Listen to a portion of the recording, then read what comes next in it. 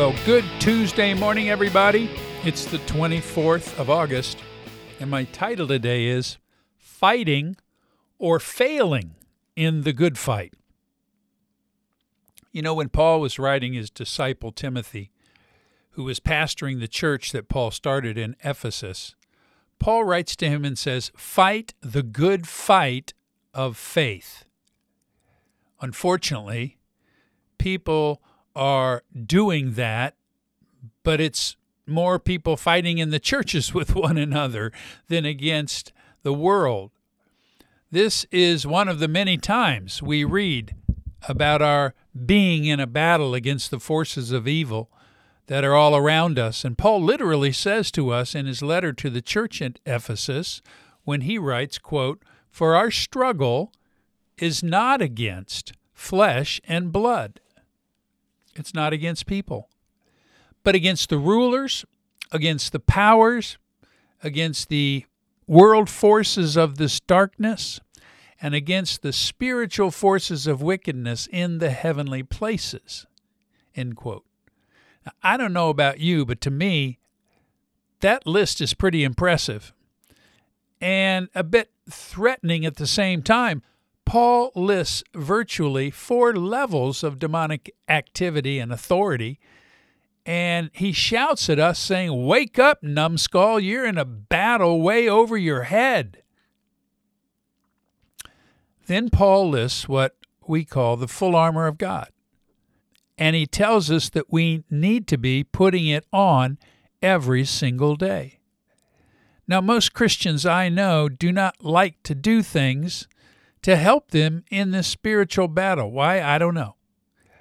I literally get people emailing me almost daily asking or pleading for help, and at some point everyone hits rock bottom and they become desperate because they have lost everything to this addiction or are about to. Desperate people are good at crying out for help, which is what we're supposed to do. What they are not good, or what they were not good at doing, was taking the actions needed to change their situation and begin to walk out of their sexual addiction. Thoughts like, it's too hard, or I'm just not seeing any results, and I've been trying for 3 days, or I am all alone and there's nobody I can tell. Well, actually, there is. The 3 a-holes are in play here: alone, afraid, and ashamed. And they've become our only friends, and they're whispering lies into our heads with one purpose in mind, and that's to keep us in isolation.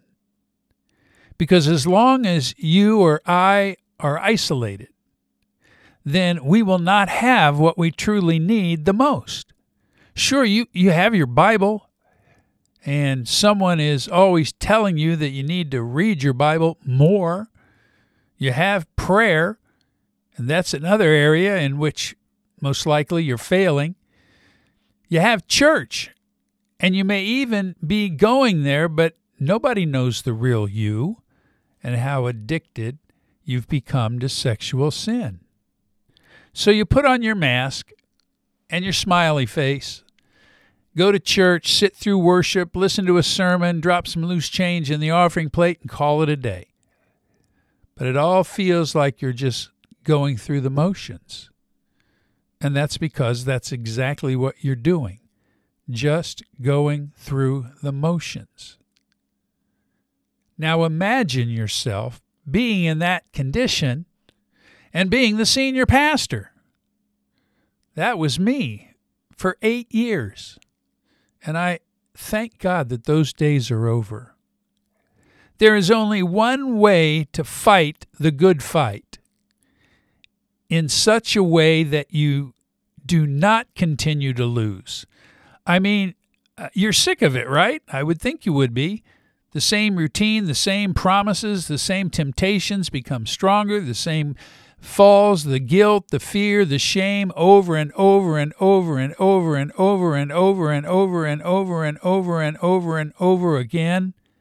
until you finally scream out, "What must I do to stop?" Well, I'll tell you, but you're not going to like it. In fact, you're going to hate it. So you'll keep struggling along and ignoring my very best advice. Well, maybe I shouldn't tell you, right? Do you want to know?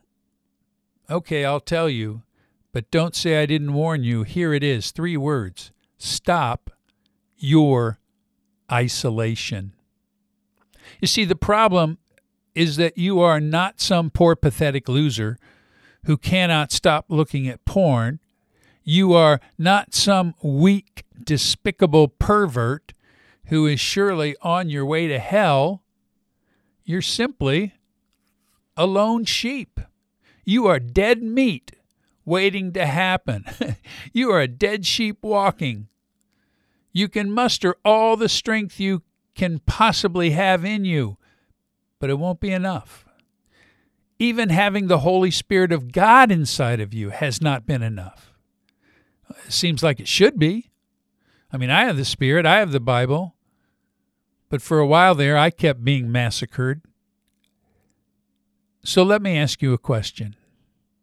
How many soldiers stormed the beaches of France on D-Day, realizing that the Terminator is a fictional character and you are not the Terminator?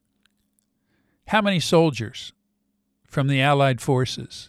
156,000 troops. And they were only up against the Nazi army. And we, however, are up against rulers, against powers, against the world forces of this darkness, against the spiritual forces of wickedness in the heavenly places. And guess what, my friends? Without help, they're going to kick your butt every time. So how about getting yourself some help? How about contacting me and let's talk about getting you on a support team? How about fighting in the army? How about helping you, the Marlboro Man, finally realize that you'll never stop on your own? That's why we have 14 online support teams with 185 men having more success in their fight for purity than ever in their lifetime. Join us, would you? And if there's not a team that meets at a time convenient for you, I will start one with just you and me, because that's how they all start. So reach out to me. My email is Doyle, Doyel, @me.com. This is John Doyle with 180 Podcasts. I hope we can get you some help and you can begin to find the freedom that is in Christ and is in community. God bless you, my friends. Take care and goodbye.